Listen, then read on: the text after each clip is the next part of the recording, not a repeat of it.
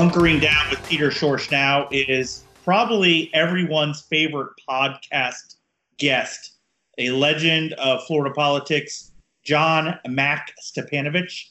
Mac, how are you? I am well for an old man who could stand to lose some weight. You really are like ratings gold. I think like you're still our all-time highest. I'm sorry?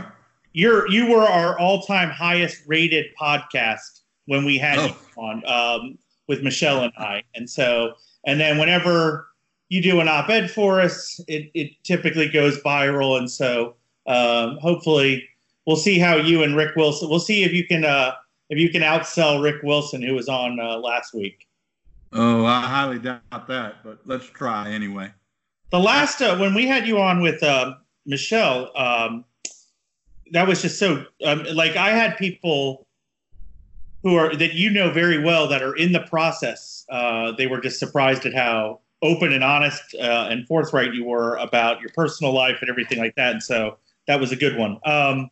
This one's coronavirus centric. So let me just ask, how are you doing? Oh, I'm doing actually quite well.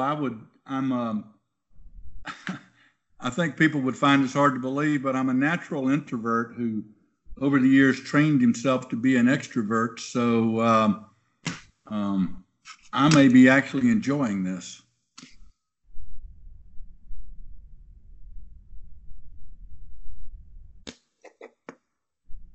Peter, you still there?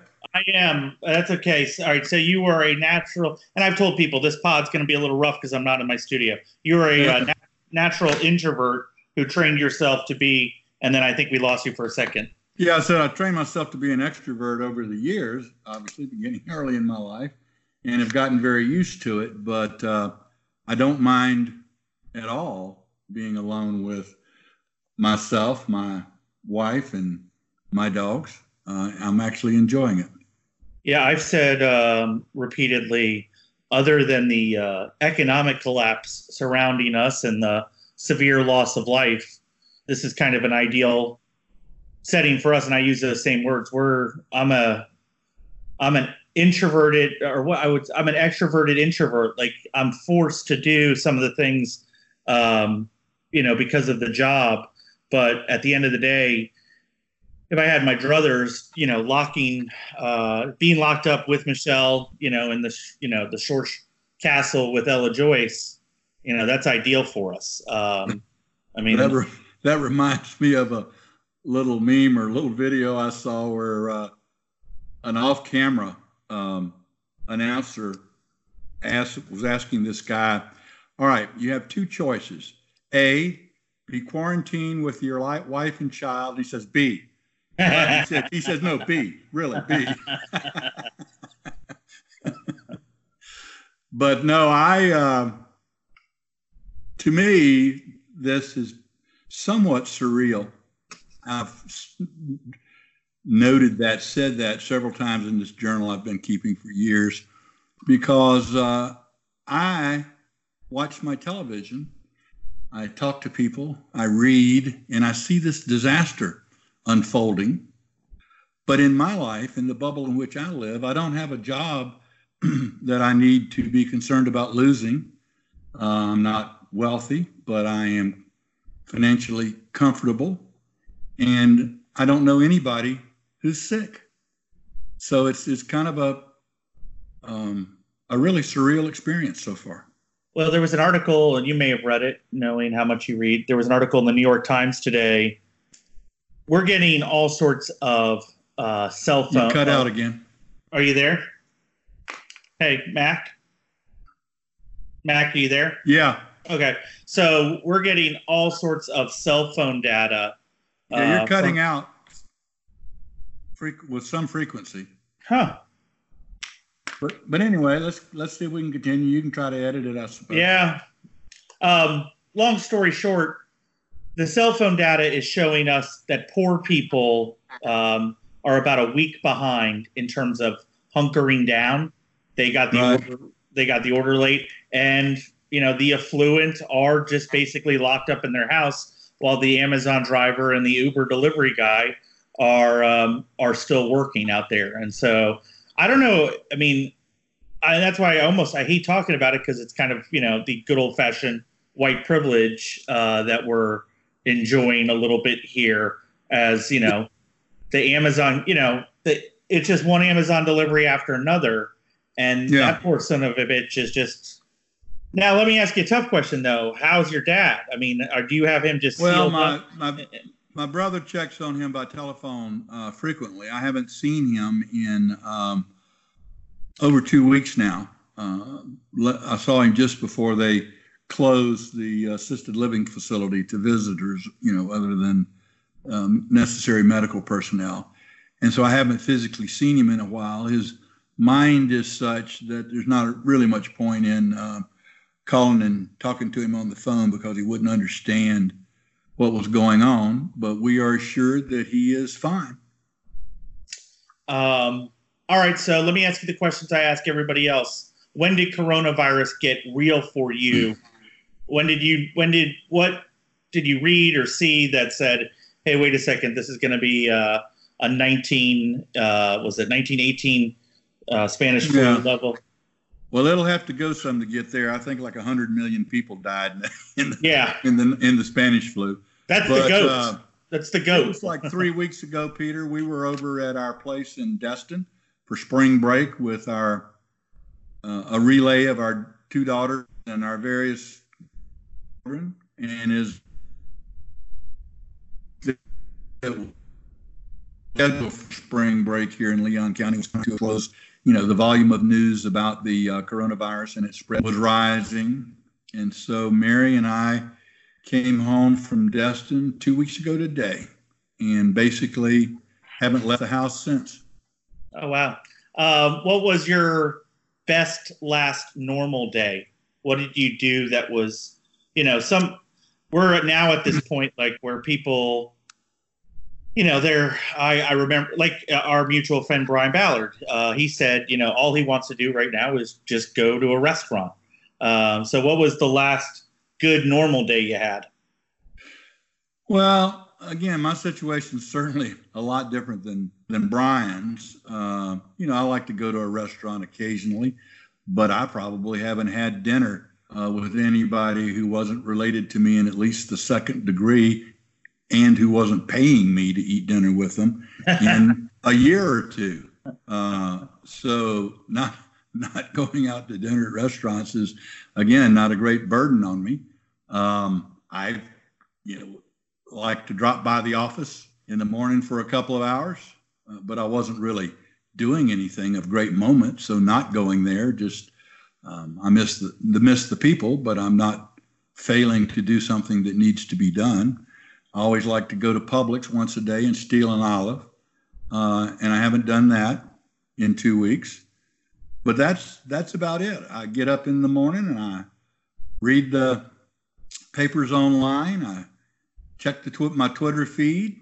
I walk my dog for about an hour while I'm listening to a new biography of Churchill. I do Spanish for about an hour. I'm rereading Hugh Thomas's Spanish Civil War. I do that for about an hour.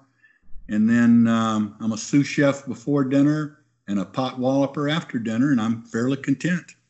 So, see, we haven't had too many, semi-retired people on the pod yet. So it's like most of the people that we've had on are frantic, working moms who are trying to figure out, how the hell they teach their kid while keeping their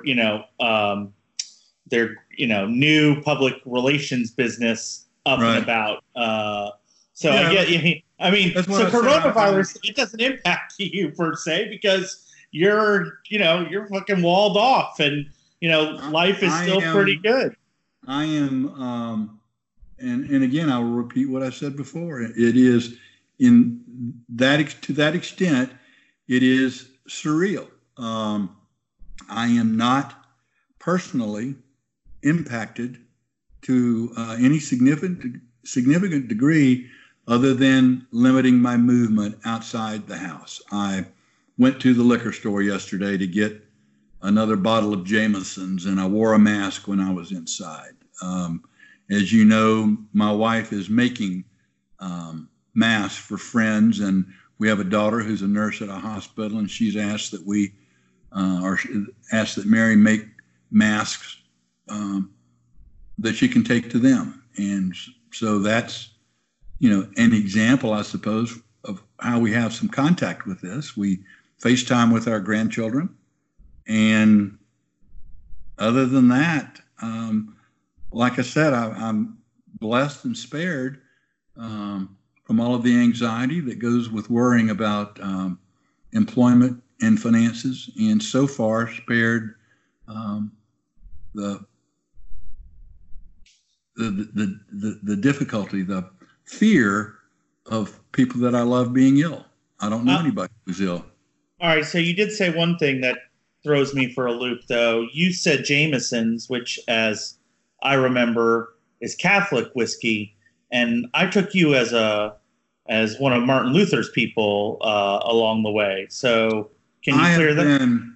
I have been washed in the blood of Christ twice. Once when I was about 11 years old, about 60 years ago, and once in my early 40s, about 30 years ago.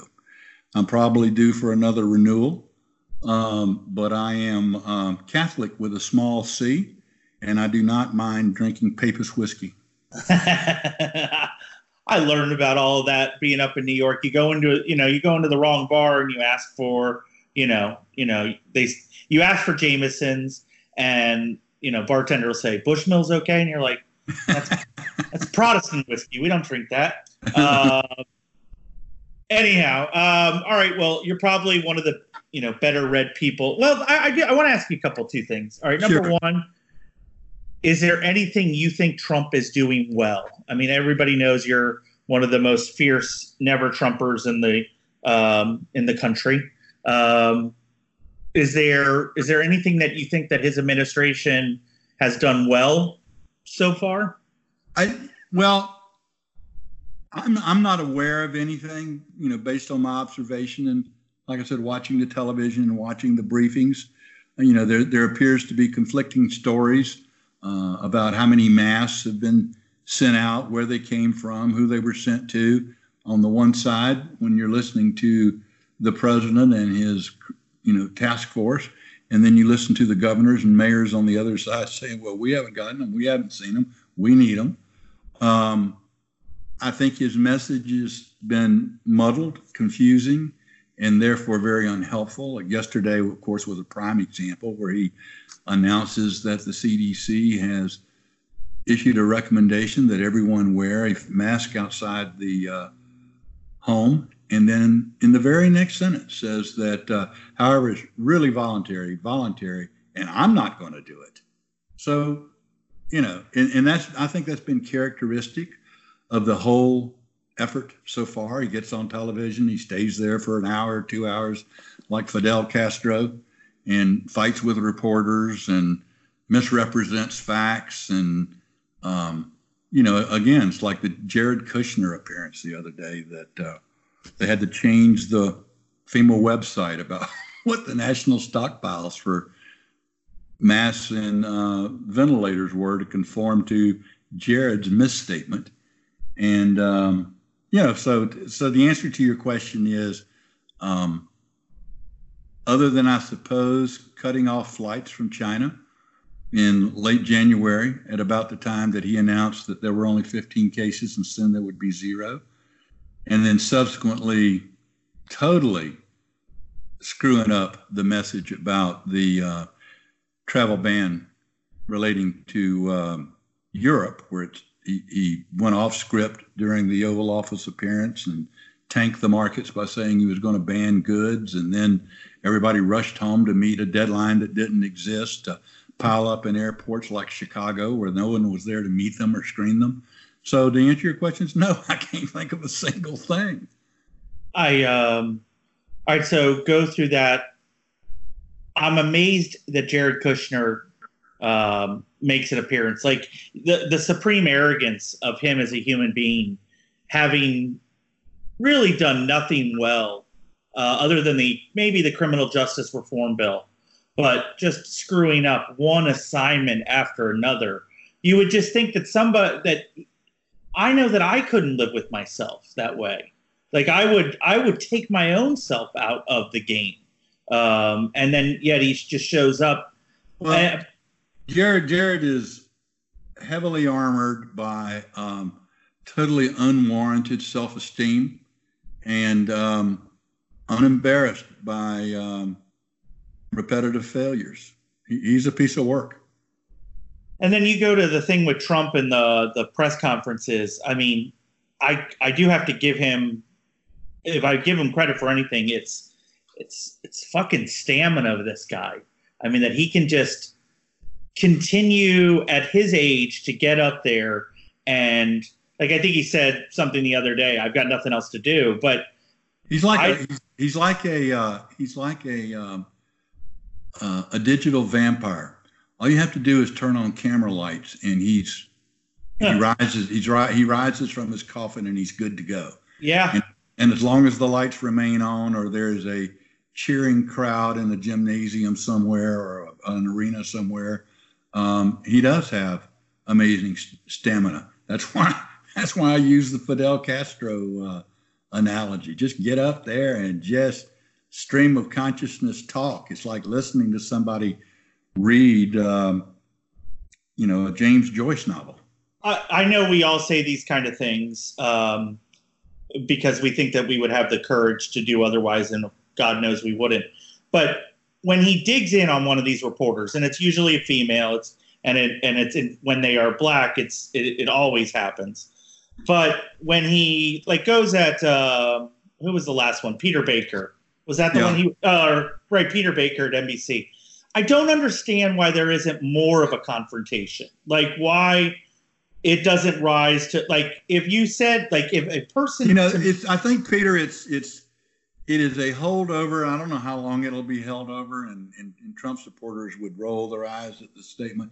I think it's a holdover from the kind of decorum and behaviors that reporters who had made it to the White House in the past demonstrated towards the President of the United States. They weren't provoked in the same way that Trump does. And so when I'm sitting there, perhaps you and I know others, and you want one of these women or one of the men to say, that's a lie. That is a lie. I sat right here 2 weeks ago when you said the exact opposite. They don't do that. One, because they probably never get back in the White House, and that's their jobs. And two, I think that that's not the way they're trained. Whether that will be changed over time, I don't know. I suppose that Jim Acosta is kind of a bridge to that. He's a little combative in dealing with the president. But you're calling somebody if somebody were to call you when he looks down at Baker and says, you're a disgrace. Yes. I stand up and I leave the room. And even if I don't think that I'm going to lose my job over that. Well, I would think that the word disgrace would curdle in your mouth. Yeah, that's what I'm saying. Like, I'm not going to call the president a son of a bitch, but I'm going to stand up and I'm say, Mr. President, you're wrong and you're out of line. And you walk out of the room. And maybe, but it's all about access, as you know, because you work at it really hard. They need to be in that room. Nobody's going to pay their White House reporter not to be in the White House, and nobody wants to end up covering. All right, okay. Let me ask you this then, Mac. I mean, go from the same thing. Like, Rex Tillerson didn't need the money. And, Fauci, I mean, I look at Fauci and I see, and you're closer to this. I mean, the man is 76 years old. He has accomplished everything he is going to accomplish at this point. Right. What a statement it would be if he at some point said, Mr. President, you're completely wrong and you're misrepresenting this. And he exits left. Yes, that's the last time he speaks, but. Fauci's a good example. I think Fauci is worth talking about. You're right. He is at the very top of his profession. He's been at the top of his profession and the top of his game for a couple of decades now. And I would submit that he's actually probably doing it almost just right. You'll remember that folks have said about others like John Kelly and people who had good reputations who associated themselves with the Trump administration to their detriment, like Rex Tillerson. Fauci, in his interviews, basically contradicts Trump all the time. Yes. But he does it in such a way that at least thus far, he has not gotten fired. Now, he could be more confrontational about it, but it may be that Fauci believes that were he to leave the stage, that he would do the nation a disservice because he would into would step, having read 25 books about epidemiology. So it may be that Fauci is doing the most he can to tell America that the president's full of shit, and he does it with a fair amount of subtlety, but a fair amount of frequency, while still doing the best he can to help us in a very difficult situation. So I've been reading about this for... What? You there? Yeah, I'm here. Can you hear me still? Mac?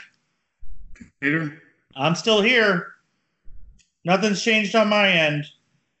Yeah, I made a big long speech there. I don't know when I phased out. No, I had you the whole time. You're good. Okay. Yep. I was listening. I've been following this for 3 months, and I will say this. I feel like I probably have read more over the last 3 months than I have my entire life. And I will say, and I can only say this, and I've lauded you. Listen, yes, I think you got a whole shtick going right now. But I also say to people why you're different, which is you were Michael Jordan at a juncture in your career. There are some people who are acting as if they have won 6 NBA titles and are writing these columns. You actually did it, and that's why I always come back to you about this stuff. So when I say to you, I feel like right now, I feel as strong as I've ever felt. Like, I think our voice is unique, our traffic is strong, etc. And I've really been following this very, very closely. And I'll just say this, and it goes to your comments about Fauci. Like, I don't think people understand how much the world is going to change here on the next 3 months. Like, and when we get on the other side of this is, I will be telling my grandchildren that this is when the era of whatever started. Right. Like, I don't know that we'll ever not practice social distancing at this point, because I don't, the idea, like, we just depend on the idea that there will be a vaccine. Well, Peter, this may feed into other trends that have been going on. This whole thing about information silos, the isolation that goes with basically living through social media as opposed to personal contact. This social distancing thing in connection with the pandemic, when it's over, I don't think that things will be, that they will snap back and be like they were before. And I think that it may combine with other tendencies that were already shaping society to produce something very different, very different. There was an article by Kissinger today, and he's not the end all be all, but at one point he was definitely one of the most important thinkers that we had in the world. And, it is just going to be I don't think we know the damage that's been done to the economy. The statistics can't keep up. I think when you get to 15 to 20%. Hold on, you cut it out again. Did I? I think that's on your end. I think that. I mean, I'm sitting here listening to you, and suddenly I'll get a message that the connection has been lost. It'll sit there for a minute, and then I'll say something, and you'll respond. So I don't know. Well, you know what? This has actually gone about 10 minutes longer than these were supposed to be tight little 15-minuters, but I enjoy talking with you so much. Try and dumb yourself down a little bit here for the masses, please, and give us, please don't give us, well, I was just getting done with Marcus Aurelius's, his later works. I've already gone through the early works, and I'm just so bored with those. Yeah, in Latin. In Latin. Translated, I like to read them in Greek just to challenge myself. Well, they probably were. They still wrote in Greek then, right? Hold on a minute, you're cutting out again. Did Marcus Aurelius probably wrote in Greek, didn't he? Because he was an educated Roman? I suspect that, I don't know the answer to that. I would think that he wrote in Latin. Okay. Now, he undoubtedly, I doubt he wrote it himself. I suspect he was dictating it to a Greek, but who knows? Okay. Give us a couple of recommendations. What are you doing while you're hunkering down? Anything mass market that you're watching that the rest of us might enjoy? You know what I did? This goes back to, I started watching Victoria on, I guess it's Netflix, 2 nights ago, and seasons, and I've been binging. I'm a very big fan of Lord Melbourne, and I don't find Peel to be too off-putting. So yes, I'll probably watch 3 hours more of that tonight. And then, like I say, I read, and I'm messing with Spanish. I clocked myself. I set a timer and do 30 minutes of pounding through the verb book. So I'm not. It's not a very exciting life, but I find it pretty satisfying. Well, to thine own self be true, as Aurelius said, right? Is there anything that you've read recently, or a biography or something like that, that is relevant to the times that we're going through right now? Anything that maybe, Churchill, it isn't the same thing, but is there something that sticks out in your mind? Well, I will tell you this, and this is not very optimistic, not very hopeful, but because of the deep, deep divisions within our society that prevents us from not only being able to communicate with each other and compromise, because we just don't even live in the same realities and speak the same language. I started, as I said earlier, rereading Hugh Thomas's tome on the Spanish Civil War. And it's the whole, and I'm not being melodramatic, I hope, in suggesting that we are on the edge of civil war, but reading about a real civil war, you can see in the distant mist the outlines of the kinds of hatred and division that we seem to be engaging in more and more, and it's really pretty frightening. That was some savage stuff, buddy. I'm actually reading because I've gone to Spain now over the last couple of summers, reading about just a thumbnail about the Spanish Civil War, because, geez, it's only 75. What is it? How many years ago was that? 30? Well, it's 36. July 36 is when the rebels, Franco and the generals rose. So what was that? 84 years ago? And again, I'm just getting into it, but the disconnect between urban life and the rural conservative life. It's those same trend lines that are the only thing, so Mac, just so you know, they would come for you and I first. They would make their way to your house. You would be in the top 1,000 of the list. The only saving grace that I would have is maybe the Front, which was dominated by socialists and anarchists and of course communists. But when they captured Tallahassee, they literally just shot everybody, women, men, anybody who had supported the other side. It was bad. And on that hopeful note, John Mac Stipanovich, legendary. Well, Peter, I shall see you later, and you need to talk to me about Spain. When this is all over, I may have to go. All right, my friend. You take care.